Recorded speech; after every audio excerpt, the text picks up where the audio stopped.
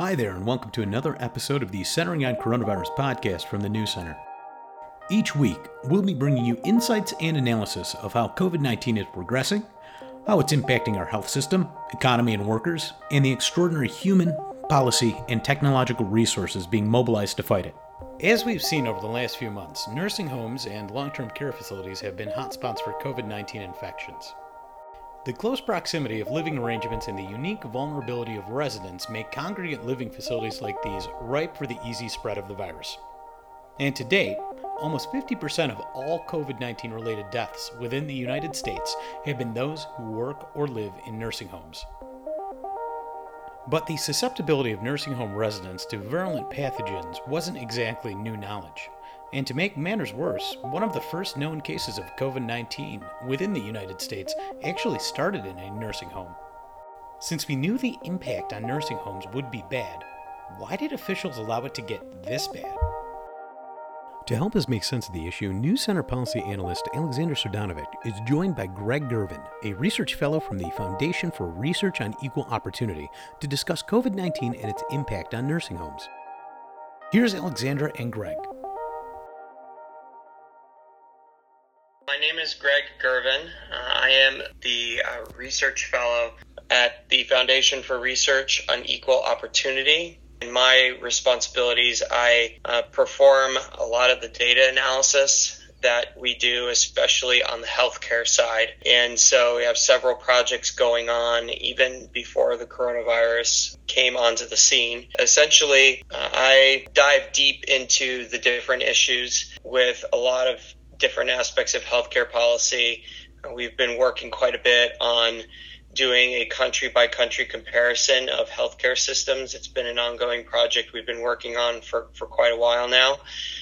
But obviously when the coronavirus hit, we definitely pivoted toward that, and that's been what we've been talking about. A lot of people are now familiar with our work, given that they've seen our comprehensive plan on reopening the economy even despite the coronavirus pandemic. And this sort of free op plan that we have for that has gotten a lot of attention. We were really the first ones to ask the question, if we don't have an effective treatment, if a vaccine doesn't come on the scene anytime soon, if at all, and if we have trouble with other things like scaling up testing, what do we do then? Do we just remain locked down, or do we find in the data and what we know about the virus a way or ways to selectively reopen in certain ways so that we can get as many people as possible back to school, back to work, and still protect those who are most vulnerable? And out of that plan that we've been talking about for a couple months now, it began to emerge in the data that the nursing home crisis was really starting to become a real problem. It was really showing up in the data. And so we've gone to talking about that and doing some deep research into that and finding out really what is the extent of the crisis in nursing homes. And when you discover that, well over 40% of people who've died from the virus so far are nursing home and assisted living residents, and yet they only comprise 0.6% of the population, that gives you a very clear indication that this is an extraordinary problem within nursing homes. But it also informs how we reopen the rest of the economy. It tells us that maybe the optimistic view here is that the fact that so much of the problem is concentrated in nursing homes means that it may not be the same danger or threat to those outside of nursing homes, including those who are elderly, as we perhaps thought before. These are all kinds of different issues that I dig into. I dig really into the data aspect of this so that we can answer some of these critical questions and help us inform the policy recommendations that we make. Right, and I think to your point, bringing up these questions that not a lot of people are asking about, what are we going to do to reopen if there is no vaccine? I think there's been a lot of talk of people expecting there to be, a vaccine and a lot of different therapeutics that just haven't come to fruition yet. And so I think that the work you guys are doing is very pertinent. I guess on the topic of nursing homes, you brought up that statistic of over 40% of these nursing home and assisted living facility residents accounting for 42% of deaths. We knew pretty early on into the pandemic that the disease would be particularly deadly for older people with underlying health issues, which of course describes a lot of the people who live in nursing homes. And I'm wondering if you think these local or federal government entities acted too late to protect them. Do you think that they took action, but it was just inevitable? Well, there's certainly the thought out there that these particular places were vulnerable prior to the pandemic. If we look at, just the hundreds of thousands of people, nursing home residents, who are infected every year by any number of different bacterial or viral pathogens, and this is a pretty common problem. It just outside of there being the coronavirus, there's certainly the thought out there that this was a vulnerable population to begin with. That being said, what we kept hearing as this became a larger and larger problem in the United States was that we have to institute these lockdowns and we have to engage in social distancing and all these other different pandemic tactics that were from this previous playbook for influenza type viruses, where we needed to shut things down in order to prevent our hospitals from being overrun. So that was really the main focus, was to make sure that hospitals were able to handle the influx of patients that were going to come in, that were going to have to take up those ICU beds. And so when the original plans were being drawn up by federal, state, local governments to deal with the crisis, the focus was completely on hospitals. And unfortunately, that meant that these other areas like nursing homes, assisted living facilities, they did not get prioritized like our hospitals did. And there was good reason to prioritize the hospitals, and certainly in certain urban areas like New York City, where there was a huge spike in the number of patients and the number of hospitalizations. But it's become clear looking back that this was an area where really all levels of government, federal, state, local government, did not measure up in terms of being able to protect those who truly are the most vulnerable. You have to think, if you look at the people that are in nursing homes and their levels of need, you talked about the comorbidities that these people had. These were people are people that need a tremendous amount of help. They have high prevalence of cardiovascular disease, diabetes. There are a lot of these. You can imagine among this pandemic with people who, for instance, are diabetic and they need to leave their nursing home to have dialysis. You think about the danger that presents for that individual with the coronavirus and this increased likelihood that they would become infected simply because they have to leave the nursing home and undergo dialysis. And then you look the other way, where you have a lot of these healthcare workers in nursing homes that don't live at the facility. Obviously, they have lives outside of the facility, and oftentimes they would get infected. They'd be asymptomatic, and they would bring the virus right into the nursing home, where because of the congregate nature of nursing homes, where oftentimes residents are sharing a room, sometimes there's even up to 4 in one large or up to 4 that are sharing a bathroom, for instance. Mm-hmm. And then combine that with the fact that, these facilities have had difficulties in the past with infection control. And then layer on top of that the fact that you have an elderly population that has a lot of these comorbidities. It was really a perfect storm for widespread infections and for a high fatality rate. This is obviously something that we're going to have to reckon with as the pandemic, one day eventually dies down, and we're looking back and assessing all of this. it's pretty clear that our model for protecting really the most vulnerable among us pretty much failed. And we've got to make some major changes in order to protect residents from the next pandemic.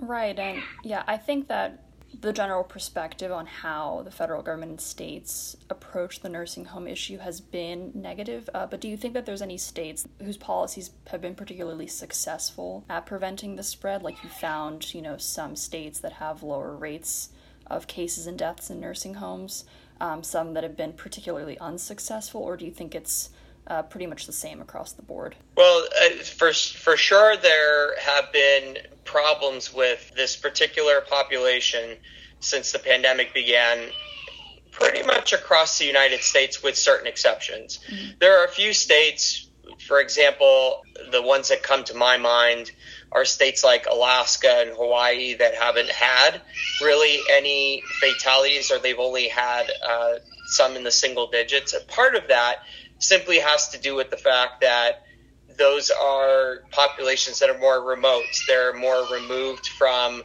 where the epicenters of the virus have been. Contrast that with essentially New England. If you look really along the I-95 corridor from basically Maryland up through Massachusetts, you've had really high rates of infection and high fatality rates, especially in nursing homes. And part of that simply has to do with the fact that that's where the epicenter of the virus has been, and the population is more dense there. And so you're going to have more nursing homes there. And on top of that, you're just going to have people in closer proximity to one another. So there's that factor. If you look at other states, though, that do have higher levels of population, for instance, you have a state like Texas or Florida, those couple states have done a reasonably better job of keeping the virus out of their nursing homes. Part of that has to do with the fact that very early on, they made a conscious decision so when a nursing home resident had to go to the hospital for further treatment, they made a conscious decision to not send those residents back to the nursing home before they were completely clear of the virus. And you look at other states like New York under Governor Cuomo's orders. You look at a state like Michigan that is still doing this. They are still taking patients that were in nursing homes. They're treating them in the hospital, and then out of fear that their hospitals would be overrun, that they would not have enough beds, and this is the optimistic viewpoint that they put forth, that we had to do this in order to protect our hospitals, to prevent them from being overrun. They're sending these individuals back to the nursing home before they've been completely cleared of the virus, before they've fully recovered. And it's pretty clear that has been yet another way that the virus has spread throughout these facilities. A lot of these state governments that have had these orders in the past, or still have them in place now, will say, we have procedures in place to separate those individuals and to keep them separate from the rest of the nursing home population. But the fact is, there are a lot of nursing homes that were not even equipped to do that, and yet they were still being forced to take these patients back into nursing homes. And so really the first thing that has to be done in order to address the crisis in nursing homes is these orders need to be rescinded. It's very clear looking at the data that the rate of hospitalizations has, for the most part across the country, been on the decline.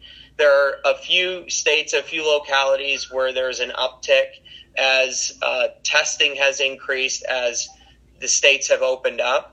But for the most part, the rates of hospitalizations have been on the decline, and there is plenty of capacity in hospitals. And so these orders need to be rescinded, and that's first and foremost.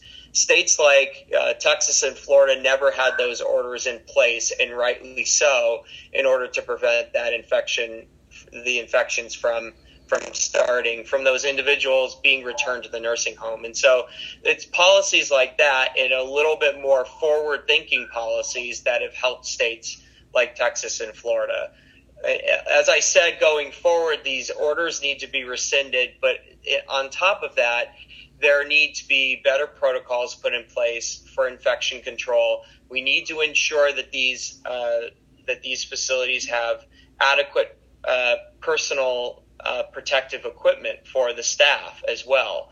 That's something that, again, we prioritized that for hospitals and made sure that we ramped up PPE capacity for hospitals, but nursing homes really became an afterthought. And there are plenty of nursing homes, according to the data that we've seen, that either don't have enough PPE right now, or they don't have enough to handle a surge in cases within their facilities. And so those are some of the things that state and local governments really need to focus on.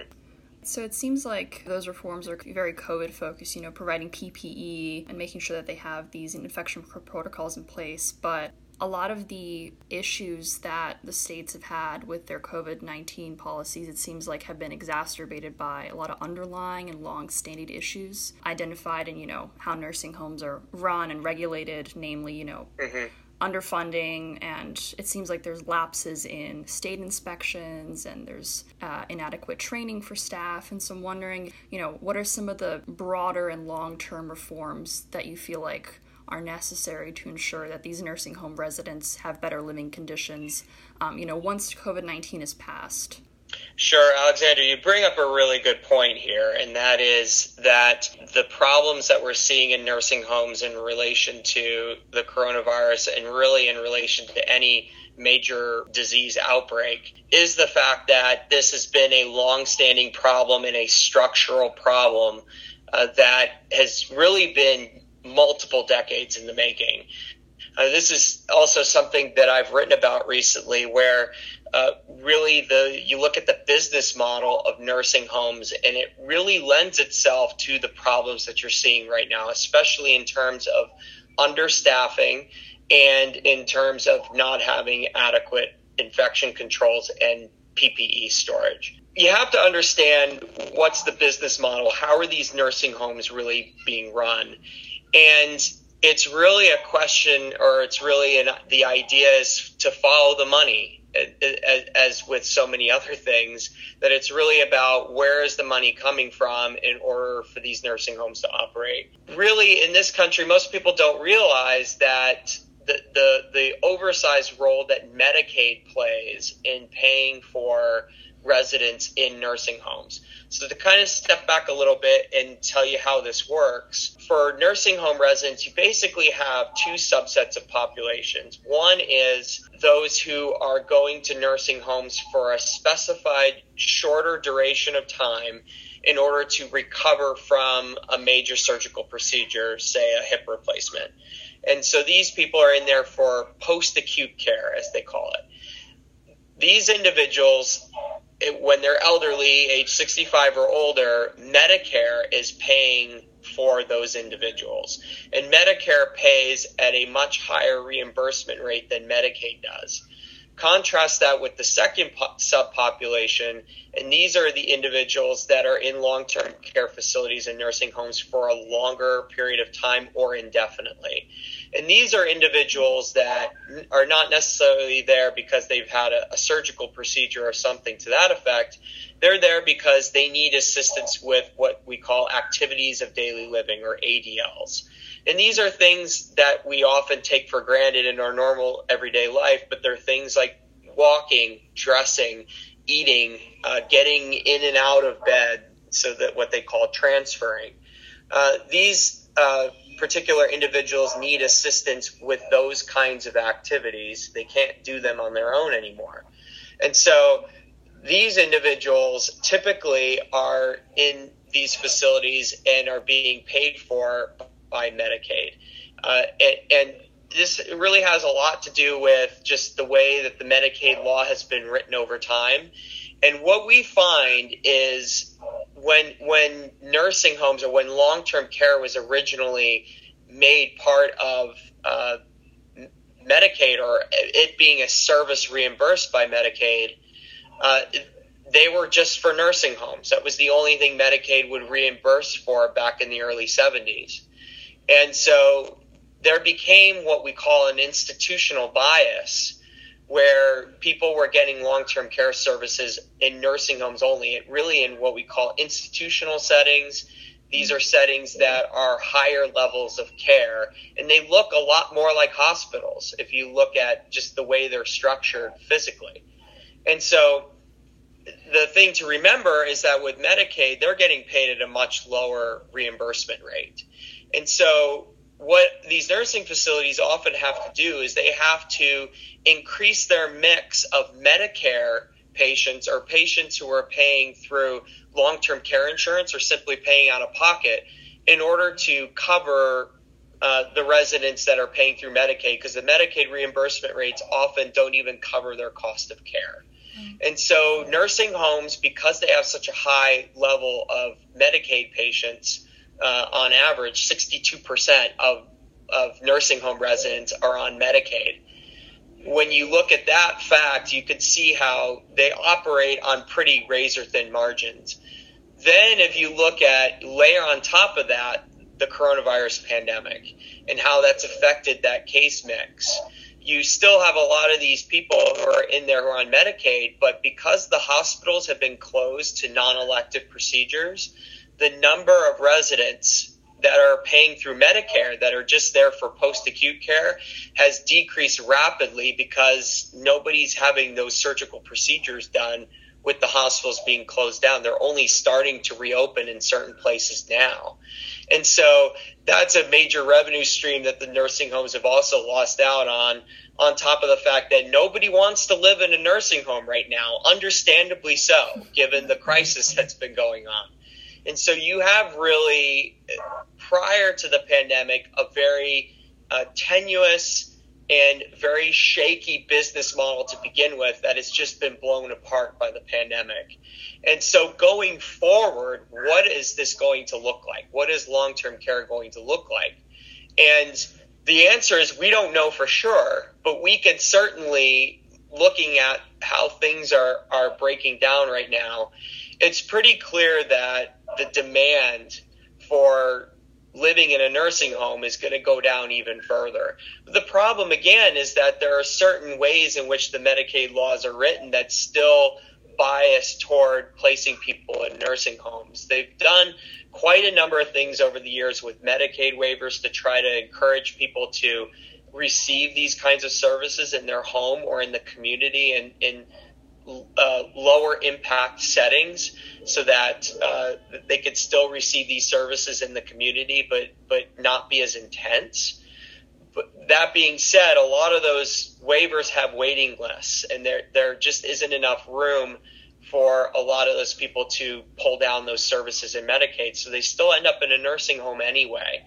And looking forward, we really have to deal with that. That's going to be a structural problem that has to be dealt with and reformed one way or another.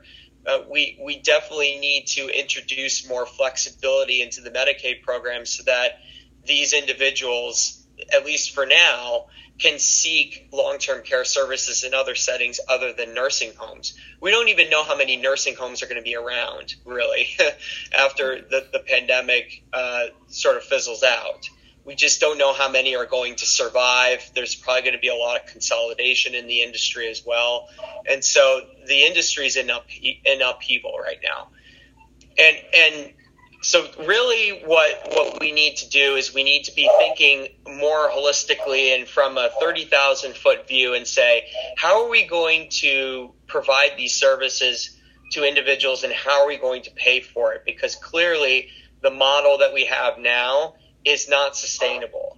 We need to find ways to encourage people to save for this, to increase their uptake of long-term care insurance. It's easier said than done because of the market power, so to say, that Medicaid has in long-term care. But that is going to have to change because of what's going on the ground. That's a really fascinating point that you make about the funding structure. I think a lot of people probably don't know how much of an impact that has on how these nursing homes are run. So thank you for diving deep into that. Sure. I think those are all the big points that I wanted to cover with you. on my end, unless you think that there's anything that we missed that you thought was really insightful or important to bring up. Yeah, I think what's the last thing that I would mention is the fact that, throughout this whole thing, it's been very difficult to obtain data. As somebody who works with this on a daily basis, it's been difficult to find out what's been going on in certain states, and even in states like Michigan, where, again, they still have these orders in place to send recovering patients back to nursing homes, and yet you can't even get accurate numbers from the state in terms of, how many people are infected, how many fatalities have happened in these different facilities. Now, CMS is really trying to obtain this data, and in early May, they put that into place where all the nursing homes that were receiving either Medicare or Medicaid funding were required to report to CMS on data points such as the ones I've mentioned. And the thing to remember about that is that rollout has been shaky. It's been the data that they have out right now is not accurate, or at least at the level of accuracy that we want to see. We've been diving into this data, and for instance, there have been nursing homes that that somehow reported that they had 500, 600, 700 fatalities in their nursing homes, and yet these are nursing homes that may only have 100 or 150 beds to begin with. So some of the data has not been released to the public properly, and so we just have to wait for that and wait for those corrections in order for us to give a better idea, or at least for that comprehensive nationwide reporting to give us some clearer pictures. But we should be getting better updates in the coming weeks as we go. That being said, again, at the Foundation for Research on Equal Opportunity, we've been going really state by state and finding this data. And the most underappreciated fact or statistic in this whole pandemic is the fact that, again, over 40%, according to our calculations, over 42% of people who have died from the virus have died in nursing homes, and they only make up 0.6% of the entire U.S. population. And because of that, we know that we can take steps to reopen the economy, to reopen schools, because it's a much less significant threat to those populations than it is to, say, folks in nursing homes. And so this is really the most underappreciated statistic, and once people really understand that, it will help to inform the policy decisions that we make going forward, so that we can still protect the most vulnerable without completely wrecking the economy, with tens of millions that are unemployed. These are things that we can prevent. We can begin to repair the country. Right. Thank you so much, Greg. I really appreciate you taking the time. This has been really insightful. Absolutely. Well, it was my pleasure. Great. Well, thank you for having me. Yeah, thank you. Have a great day. You too. Bye. Thanks for listening to this week's episode of Centering on Coronavirus from the New Center. Please do be sure to visit newcenter.org to sign up for updates, and stay tuned for another episode next week.